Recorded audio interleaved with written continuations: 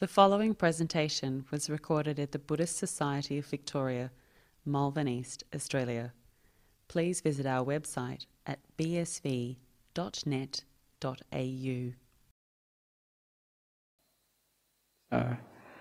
So this evening, just to introduce, well, we've already had the introduction, so very good.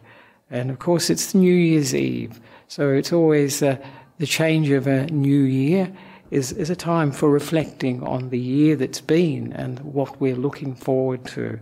And this year has been a very tough year for many people, hasn't it? For the world, really, it has been a tough year because of COVID, because of all the restrictions, the lockdowns, and many, many deaths that have occurred worldwide. And still, we have, of course, the future coming. We don't know what will happen with the Omicron variant as well. So it's been a very challenging time for many people, and of course, and also in terms of the economy as well, problems with the economy. And a friend of mine from New York suggested that maybe what we could celebrate tonight is the end of 2021, that it's finally coming to an end, and to look forward to a better, much better 2022. So, but I must admit, from the point of view of many monks and nuns, and also lay practitioners, 2021 hasn't been that terrible for us, because in actual fact we've reduced a lot of the contacts we've had, and also had the involvements have been reduced, and had more time. Many people have had more time to practice Dhamma, to read Dhamma, watch Dhamma, and to meditate. So in some ways, for many people, 2021 hasn't been that bad for them. So you sort of feel guilty when you say that, because most people have had a very difficult time with it, and we are very, very lucky, thanks to the technology team and many throughout the world as well, offering Dhamma on the internet. So in actual fact, I think people have had more exposure this year to Dhamma than they may have had before, and had more time. And one of my friends in Sri Lanka, she said that without Dhamma it would have been very hard to get through this year, because when we have the Dhamma, we can practice the Dhamma, and we have the view, we have an understanding about reality, about the nature of life. And so that's very helpful for us. And also we can develop in the meditation some peace, we can develop compassion, we can develop loving kindness. So, and it makes one think, doesn't it, that many people don't have this. They don't have the Dhamma to reflect on, to make sense of what's happening in our lives, what's happening on the planet now. So the theme of this talk is really, what are the lessons we've learned from COVID-19, from these COVID times? And I think everybody has probably come away with a different lesson. I should imagine many people have got very many different lessons. But I think for all of us, it's been pretty much a reality check, a very tough reality check, because we've had to confront a lot of sickness and death, maybe not immediately in our experience, but at least through the news. And also for many people too, being isolated, having to have the restrictions of a lockdown, that's quite a challenge for them. As I say, for many practitioners and meditators, it's an opportunity. It's not a challenge. But of course, what we're being taught by COVID-19 is really the classic teachings of the Buddha, the nature of reality. And of course, the main teaching, of course, when we think of the death, sickness, is a teaching the Buddha gives on impermanence. This is the nature of reality, that there is impermanence, and there is that everything is subject to change. but we've got it very much on very full experience of it, a very focused experience of it. And it's challenged us because most of the time, if we deal with sickness and death, it's usually not on such a scale as this.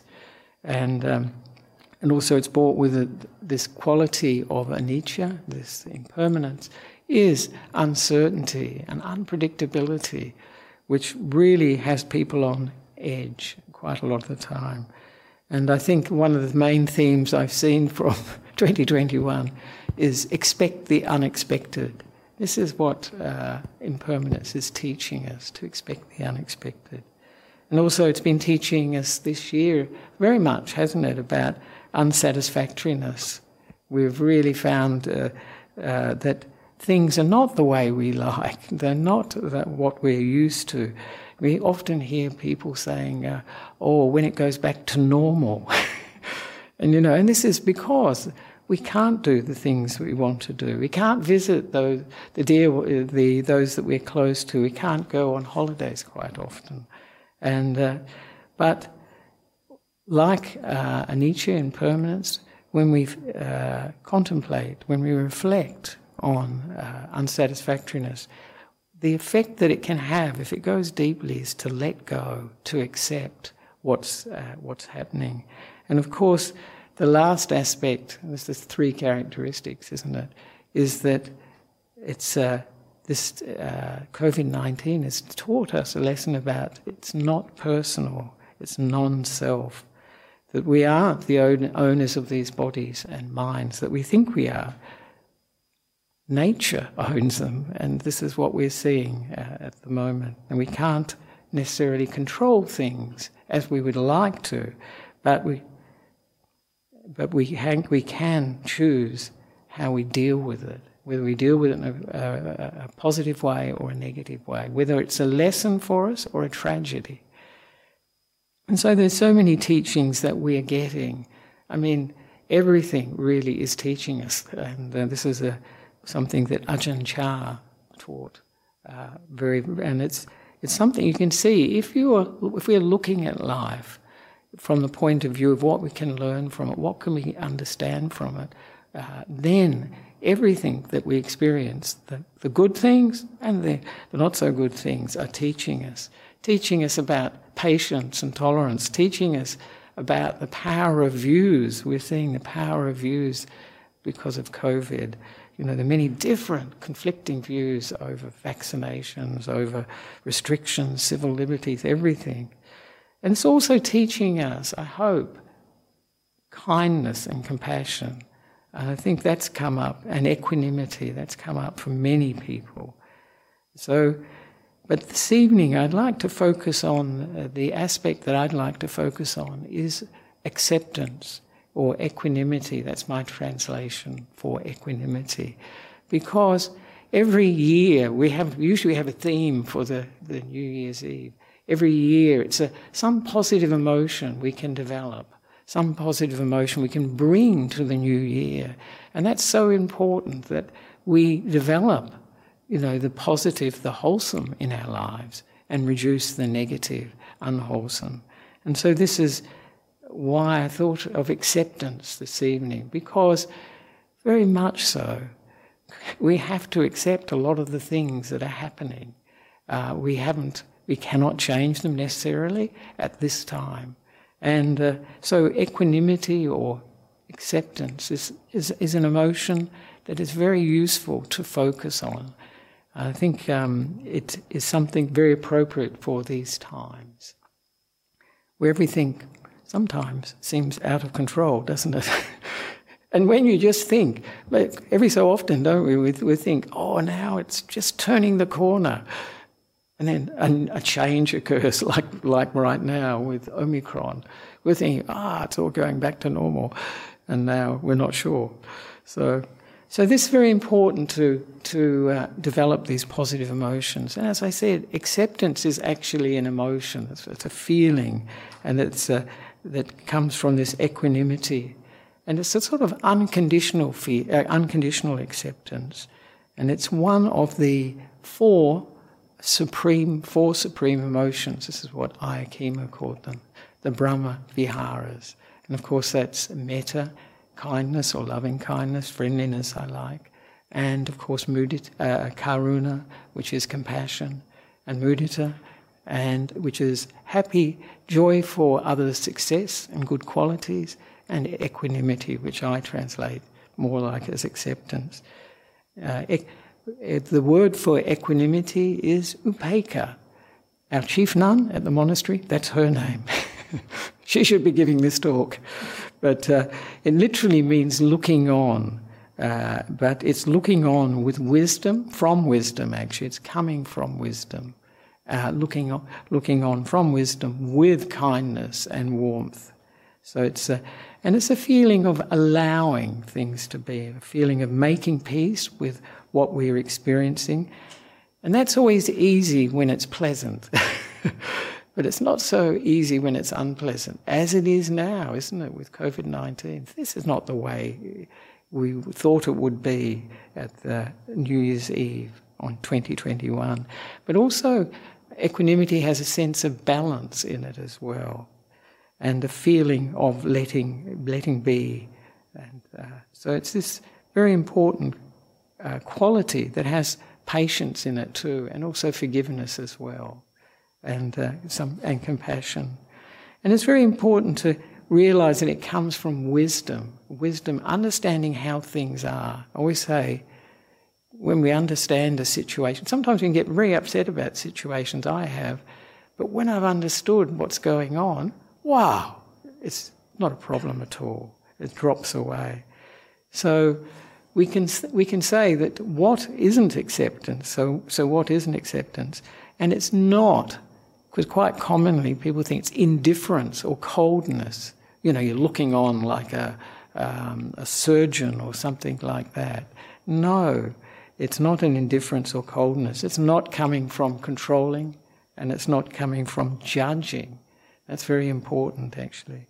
And it's not rejecting ourselves, others, situations, and not rejecting life. So these four supreme emotions are a very important aspect of the path, and you can see them, working together. Usually when the Buddha taught the four supreme emotions, or the four divine abidings, the Brahmaviharas, he taught them together.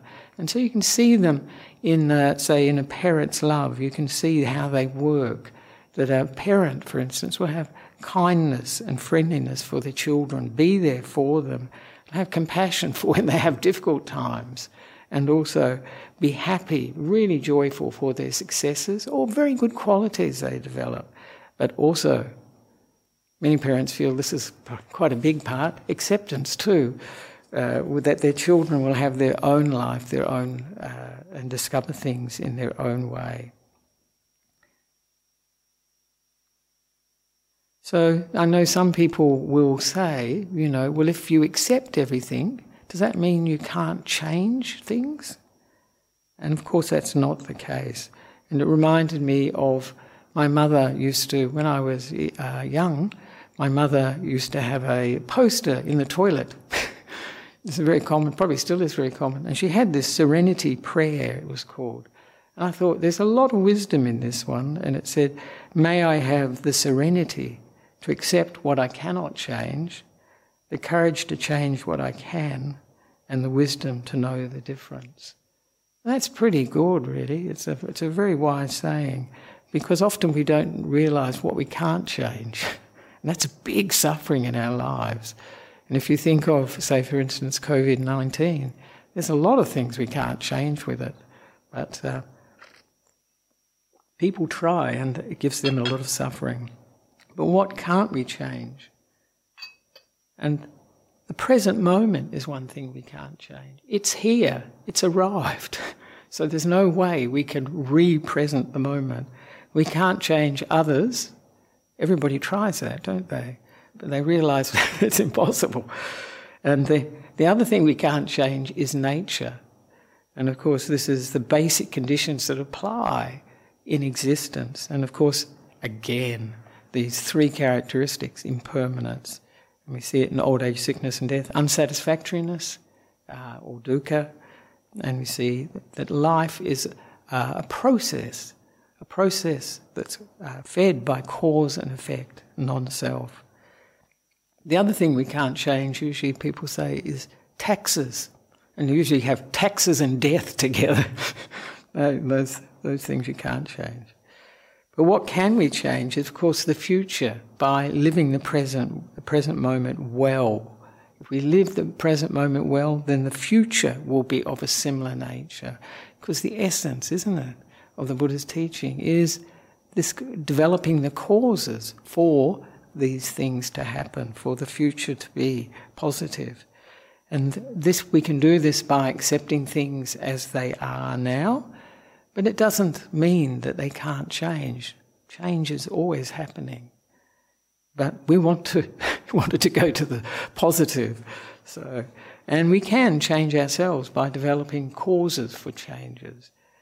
Not just wishful thinking. We have to develop those qualities that will bring change for us. And of course we can bring about change in society too, particularly if we do it in a really positive way. And I think it's a very good summary of what I'm talking about actually, which is from Byron Katie. And she mentions the 3 kinds of business.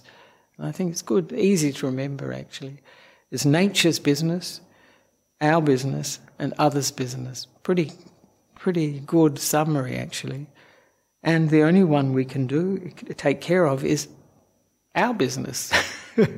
The others we can't change. We can influence. Of course, we influence other people by the qualities we develop, and that can bring about change for them. But we can't change them directly.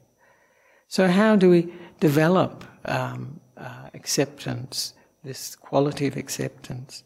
And of course, as I mentioned, it comes from understanding how things are, and that they come about because of karma, actions of body, speech and mind that have conditioned the way we are. They shape us, and they make us who we are now, keeping in mind that who we are now won't be necessarily who we are tomorrow or the day after. It's an ongoing work.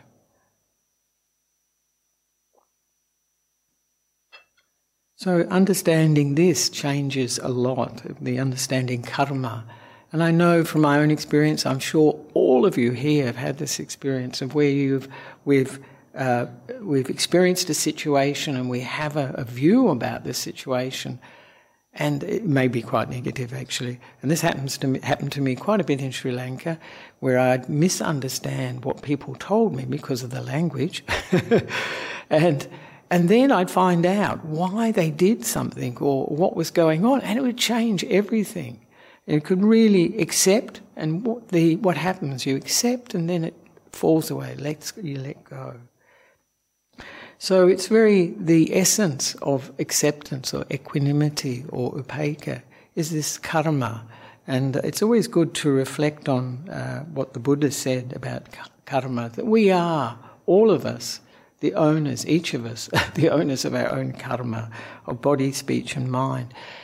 And for some people, I think, when they hear body, speech and mind, it doesn't really hit home that it's the mind that really shapes our experience of the world, how we see the world, how we see ourselves, how we see others. And you realise when you from our contact with each other, how different our view of the world can be. And it's coming from this mind that's being conditioned by our own actions, by our own speech, but particularly by the mind, and also other influences, which I'll mention in a minute. And also, when we are the owners of our actions, we're responsible, aren't we, for what we do, say, and think. So it puts the onus on us, and we are the heirs of our action. And so that implies we get the results of what we do, say, and think. In Australia, we have that idea of what comes around, goes around, and this is very much what this is pointing to, that what we're creating, actually, our world, as it were, out of these results that come about. And we are born from our actions, so they shape our personalities, and this is the actions of body, speech, and particularly the mind again. And our actions are like our relatives, so they're very close to us, and they're like our shelter. They can be a refuge, but they can also be a torment, actually. And whatever actions we shall do, whether for good or bad, we will be the heirs. And of course we're into this mix of our actions of body, speech and mind. There are so many influences and conditioning aspects. Our parents, have a big influence on us. We would say in Buddhism, our past life too. And I think many parents will say when their children are born that they have a character that they're aware of already, at a very young age. Of course, our teachers, major influences in our lives, and our religious and spiritual beliefs too. Of course, all the friends we have, that they influence us very much, and the society we live in. It's it's wonderful to live in a Buddhist society. Like I spent almost 14 years in a Buddhist society, and live in Australia. Different ways of looking at things, different influences that you see. And the time that we live in too has a big effect on shaping us, and the media too. So we can see that there are a lot of differences that we have, but there's so much we have in common. I think this is, human beings have a lot in common. We have anicca, dukkha and anatta for sure. And but we are sort of a unique combination of qualities. And so it's really, when we look at each other, often we judge and compare, don't we? But actually what we're judging and comparing are not like things. I say in Australia we have this saying, like cheese and chalk. We're not. So it's not possible to really judge and compare ourselves to others. And I like what Ajahn said it's a book of his called A Tree in the Forest, and he said, the essence of our practice is to watch intention and examine the mind. You must have wisdom. Don't discriminate. Don't be upset with others if they are different. Would you get upset at a small and crooked tree in the forest for not being tall and straight, like some of the others? That would be silly. Don't judge other people. There are all varieties. No need to carry the burden of wishing to change them all.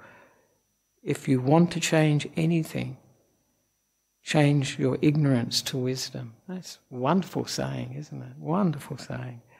So that's what equanimity, what this acceptance is about, seeing these differences and being able to accept them, the variety, realising that the reason that people are as they are is because of their past, their conditioning, the influences they have, the views they have. This can make a big difference.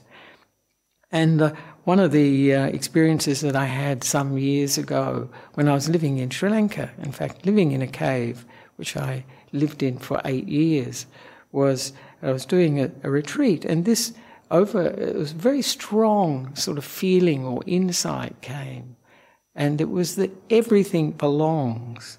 It was really quite striking for me. Everything belongs, and it included the things that I liked, I disliked, the things that were perfect in my estimation or were imperfect, they're all the same. And whether they were pleasant or unpleasant,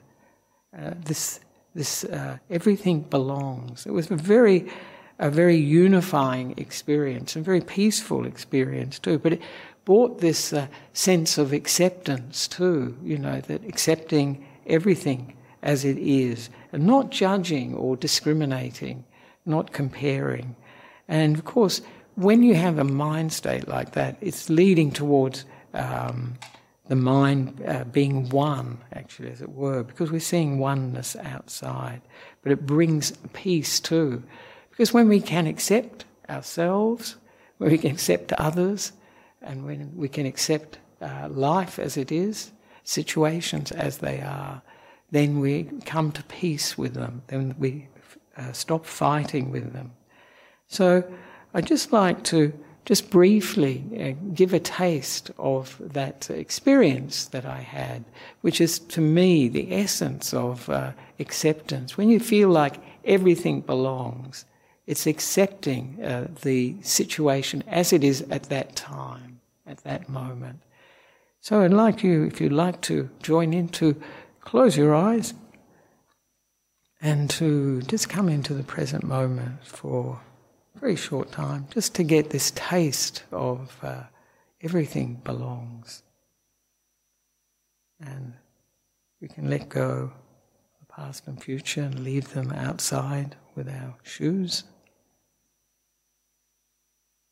And just feel how the body is, and relax the body from head to toe.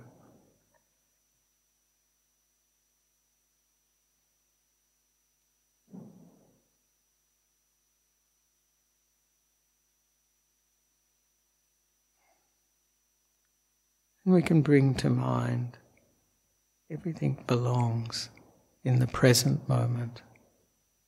Everything belongs in the present moment, whether it's perfect or imperfect. You don't have to rearrange the present moment or improve on it or judge it.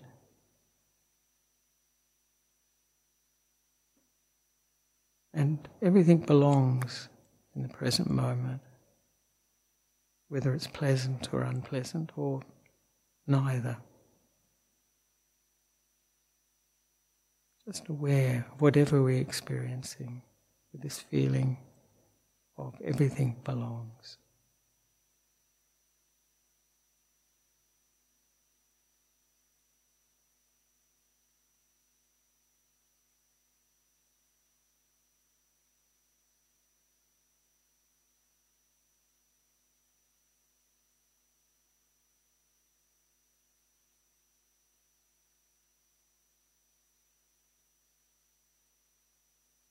And we can notice that perhaps we can notice a feeling that comes up when we have this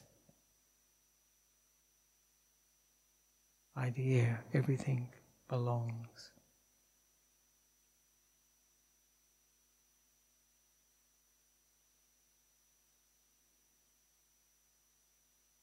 And we can, as we breathe in, we can breathe in, everything belongs in this moment. And as we breathe out, we can be aware of everything belongs in this moment.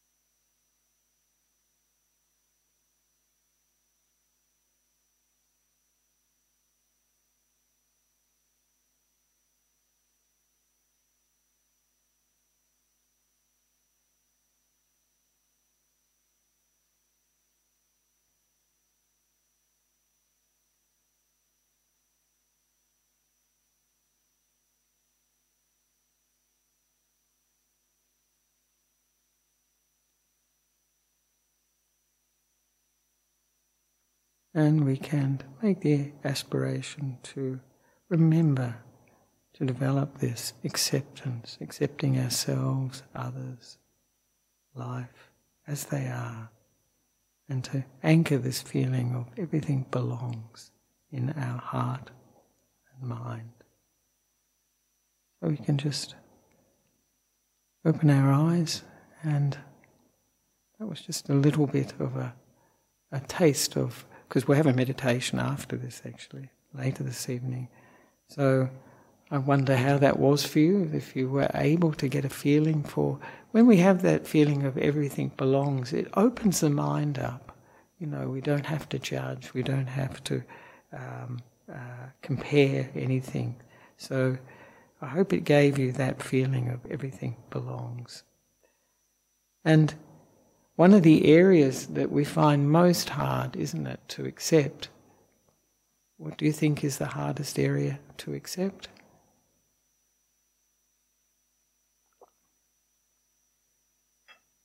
Death, yes, death is very hard to accept, yes. I think many people find that hard.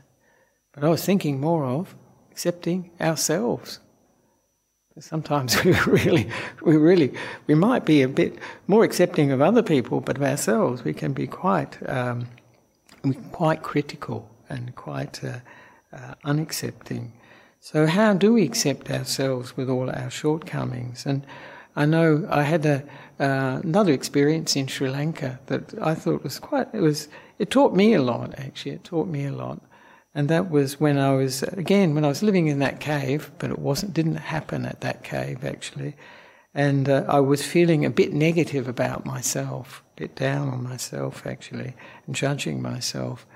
And I was of course, where the cave is in a forest, and where I was, wasn't at the cave, but it was also in the forest.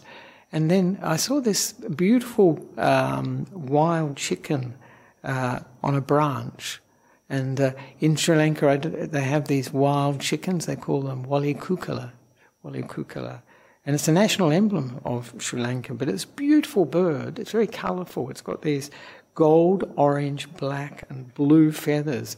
It looks a bit like a bantam chicken, but bigger. That's what I think, anyway. And they're usually very shy.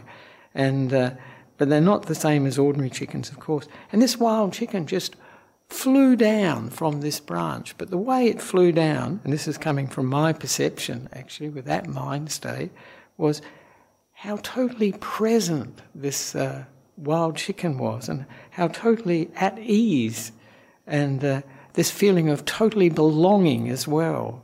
And it was just totally at home, no problem at all. And it gave me this sense that everything is a part of life.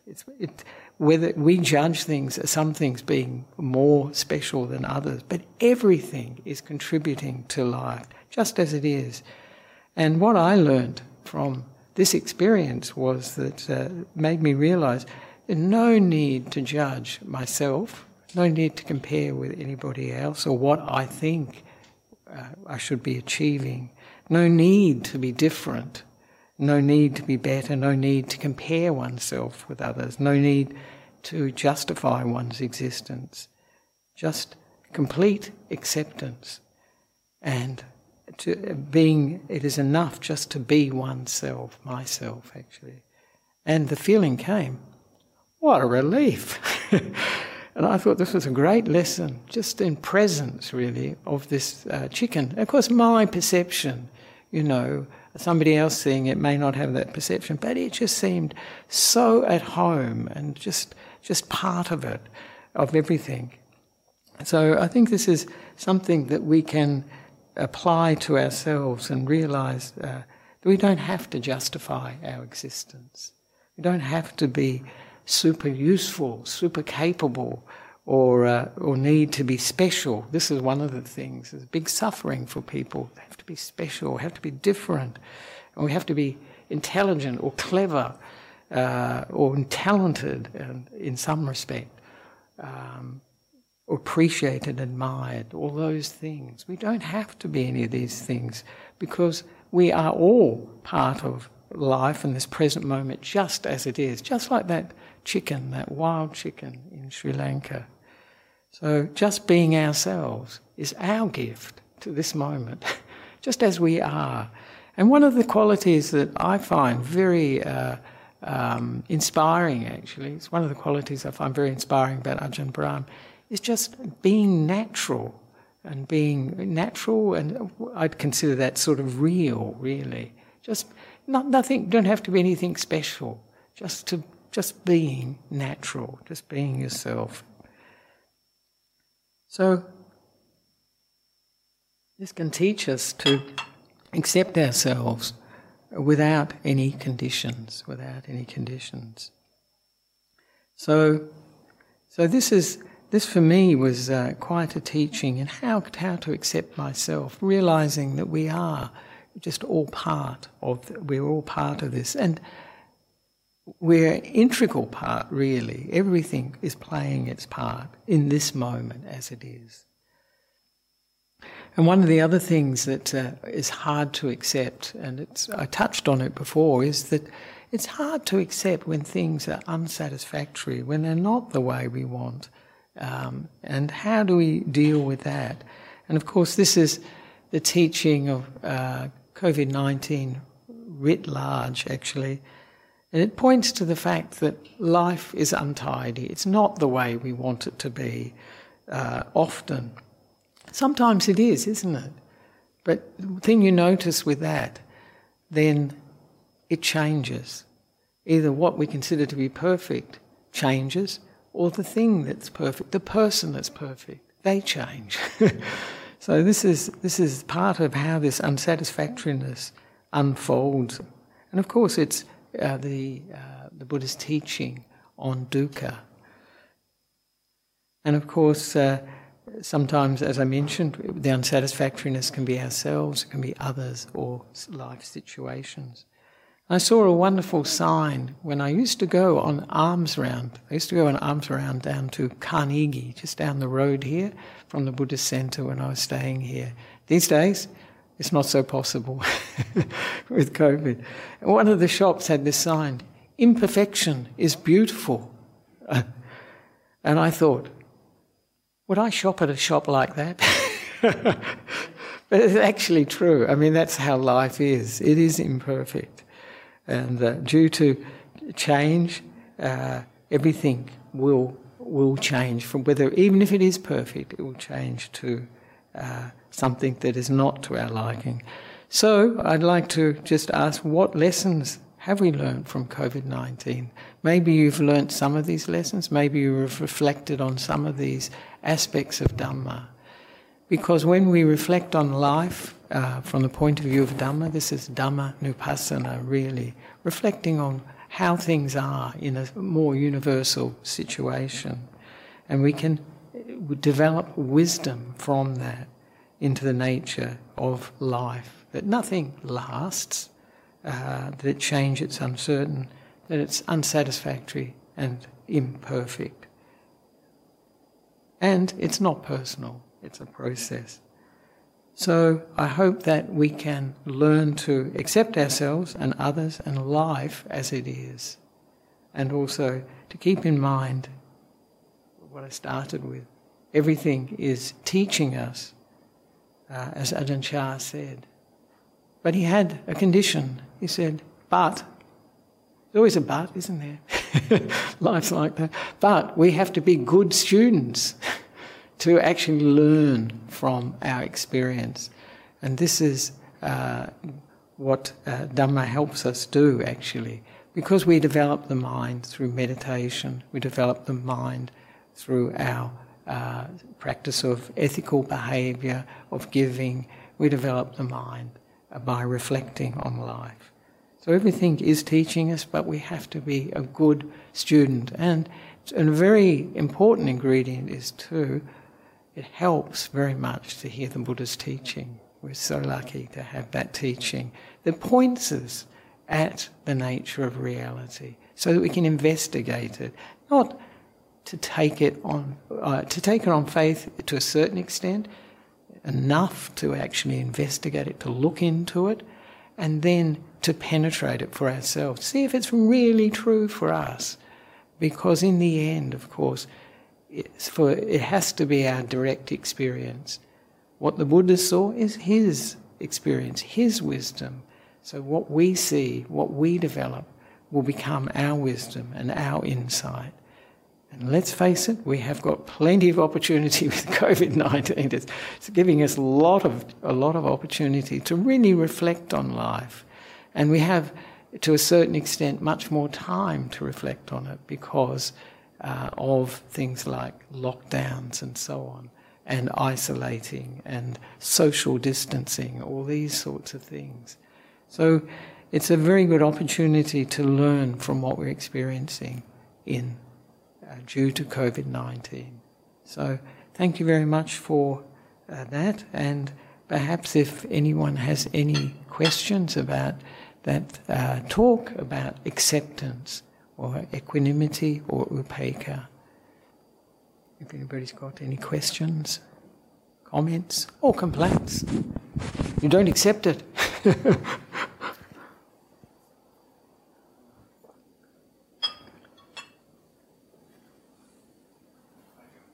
Yes, Ajahn, we've got two questions online. Thank you. One of them is a request. Yes. From Germany. Yeah. We lost one of our best friends this week, unexpectedly, due to cancer. Oh, right. Okay. We are all very sad. Can you please put out a blessing for him and wish him well? His name is Gerard. Gerard, right. Gerald. All right. We will, at the end of the evening at 12 o'clock our time here in Melbourne, we do the sharing of merit. We're dedicating a merit to those that have passed away. This is dedicating all the goodness that we have done in the past. Often we do it by offering things to the Sangha, but any goodness that we do. And so that can be dedicated to Gerard as an offering to him. There's something that can bring happiness to him, actually, if he can be aware that people are thinking of remembering him and wishing him well, and are doing good things in his name, in his memory. So this can be very useful, and it's very, very useful for the living, actually. It's one of the very positive aspects of dedicating merit, is that it really supports the person who's doing it, because often people feel, what can I do for someone who's passed away? You know, my grandfather, my partner, my brother, my sister, my child. And of course this is something they can do. And it is a sort of a healing thing for a person. If they feel they can do something for somebody who's been very dear to them and has passed away. And so this is very, very, very useful thing to do. Yeah, we can do that for Gerald. Yes. Gerald. Thank you, Ajahn. Thank you. Second question. This is from Sweden. Oh. So we must be in the right time zone for Europe, because we don't get these questions from Europe in the morning. Yeah. I have bugs in my plants that are killing them from the roots. From the roots. To save them, I have to kill the pests. I feel really bad, and I don't want to. Yeah. And I don't want to lose all the plants. Yes, Is there anything you can say about that? Yes, I think this is a common dilemma, actually, because of course the essence of Buddhism is not harming, and of course the first precept of the 5 precepts is not intentionally killing a living being. Of course, sometimes we will, accidentally kill a living being, but this is intentionally killing a living being. And it's very interesting, we have the same dilemma at the monastery. It's life, isn't it, really? We have a nice Bodhi tree. This is a tree that it's not the actual tree that the Buddha was enlightened under, but the same species. It may be related, actually. And it has got spider mites, which are killing the actual tree.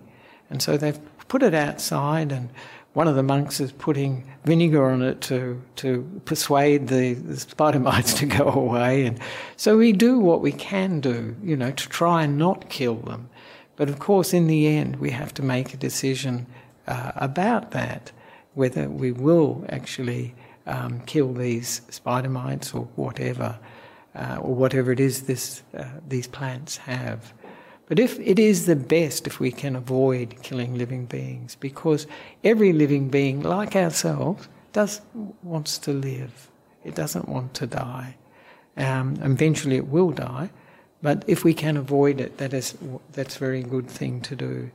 So it's always an ethical dilemma, isn't it, how we can manage this. We do it as best as we can in this imperfect world. For one thing, like sweeping up ants and taking them outside, that is possible. All these things are possible. And to look for ways that we can actually, for instance, rid the tree of the pests that are attacking it.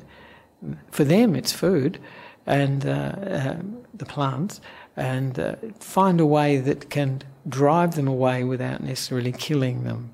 It would be the ideal, and sometimes we can do that. I know in the tropics where I lived, there are so many insects, life is full of them. And I would come back to my hut and find an invasion of ants and spend days sweeping them out. And you do your best when you sweep them out too. But sometimes when you're sweeping them out, they'll get killed because, just sweeping them out. They'd be in their bed, they'd be in everywhere. And so you just sweep them out and do your best. You don't intend to harm them. And certainly I didn't have that intention, just to sweep them out or take them away, further away from the actual hut that I was living in, the cave I was living in. So we just do the best we can, I think, and that try the deterrence if possible. That's great. There's some things that actually, are repellents. Call them repellents, and we have these insect repellents. So maybe you can try some of those on the plants and see if it repels them, yeah. But in the end, we all have to make our own decision about that, yeah. Thank you. Thanks very much. That's from Sweden. Sweden. Yeah. There's one more question online, Ajahn. We've just got a couple of minutes to go. Are you okay to take that question? Yeah, certainly. Okay, how do we have the wisdom to distinguish when to accept and when to change? How do we have the wisdom to between when we accept and when to change?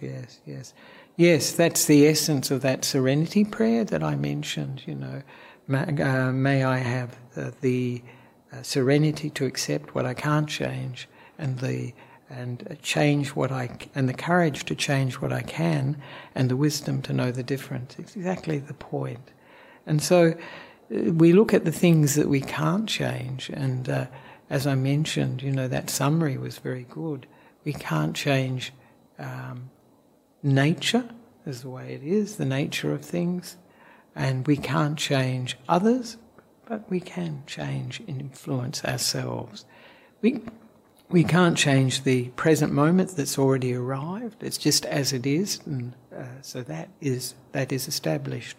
But we can change how we regard what we're experiencing, and that will influence the future.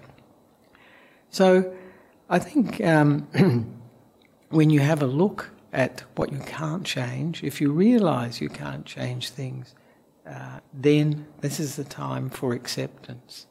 And it does take quite a bit of wisdom because, when things are not the way we want, we often do try to change them, and it doesn't necessarily work, and then eventually we'll come to acceptance out of that experience. We learn, don't we? We learn from our experience.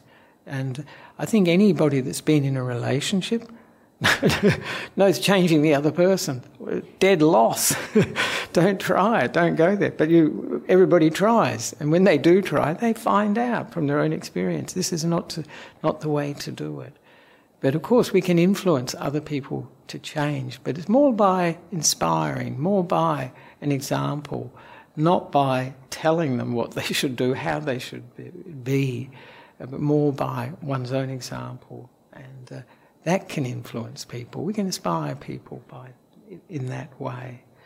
So I think this is a good question to be able to differentiate between what we can change and what we can't change, and focus on the one thing that we often don't focus on: ourselves. We change, then the world that we experience, the relationships we're in, they can change actually. That's where a lot of the change can be driven from, is by the work we can do on ourselves, our own understanding of ourselves, other people. And a big thing that can change in a relationship, I've seen it in my own experience actually too, is accepting the other person. Sometimes when we don't accept the other person, that creates a block in terms of them being able to move on, be different, change their own way. So when we accept another person, that can change the dynamics in a relationship big time. So I hope that helps. It's not an easy thing to discriminate, to work out. Yeah. Thank you very much. Thank you, Ajahn. There is one more question. Oh, We're right. past 9:40. Yeah. Just one. Yeah, all right. Okay. It's just very brief. Yeah. So this one is, if we accept everything as it is, how do we actually go about changing things that we don't have control over? Is non-acceptance an impulse to change parts of our lives that need changing? Right. If we don't have control over something, then that's something we can't change it perhaps, but we can change our attitude towards it, the way we regard it, the way we respond to it. That's what I would say in that case. And what was the second part of that? Is non-acceptance an impulse to change parts of our lives that need changing? Right. Is non-acceptance. It depends on where we're coming from, really. If it's coming from a negative or a defilement, an unwholesome state of mind, from fault-finding, criticising, comparing, this sort of non-acceptance is not very helpful. In fact, I would say if we don't accept ourselves, we can't really change the qualities that we have. That non-acceptance will be a block for us. I think it will be a stumbling block. If we can really accept ourselves as we are, then change is possible.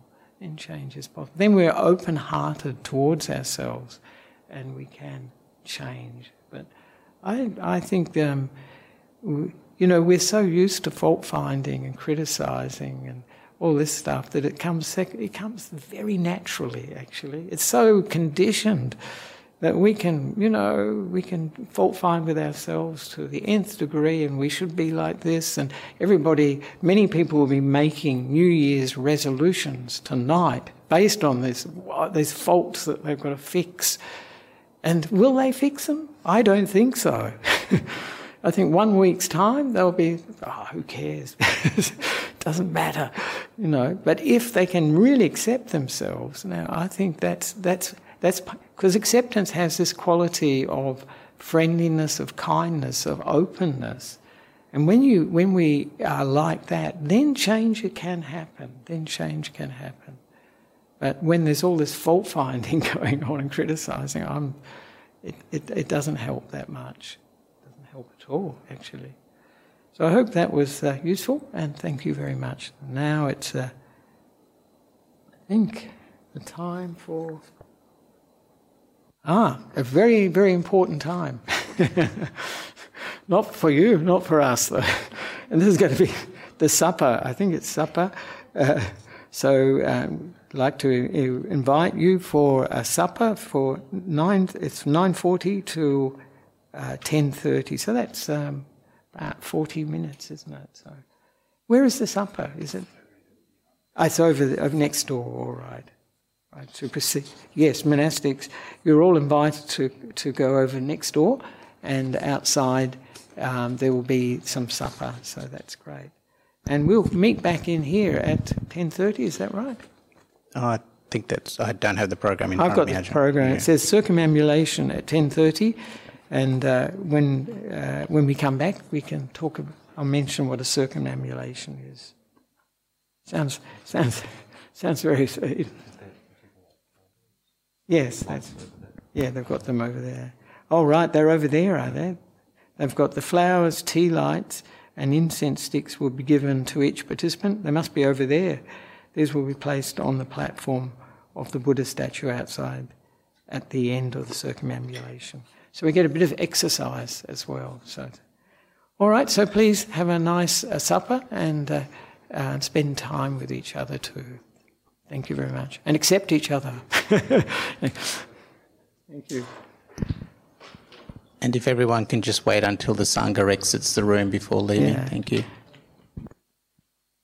And for those who wish to, we can just pay respects to the Buddha, Dhamma and Sangha as we go.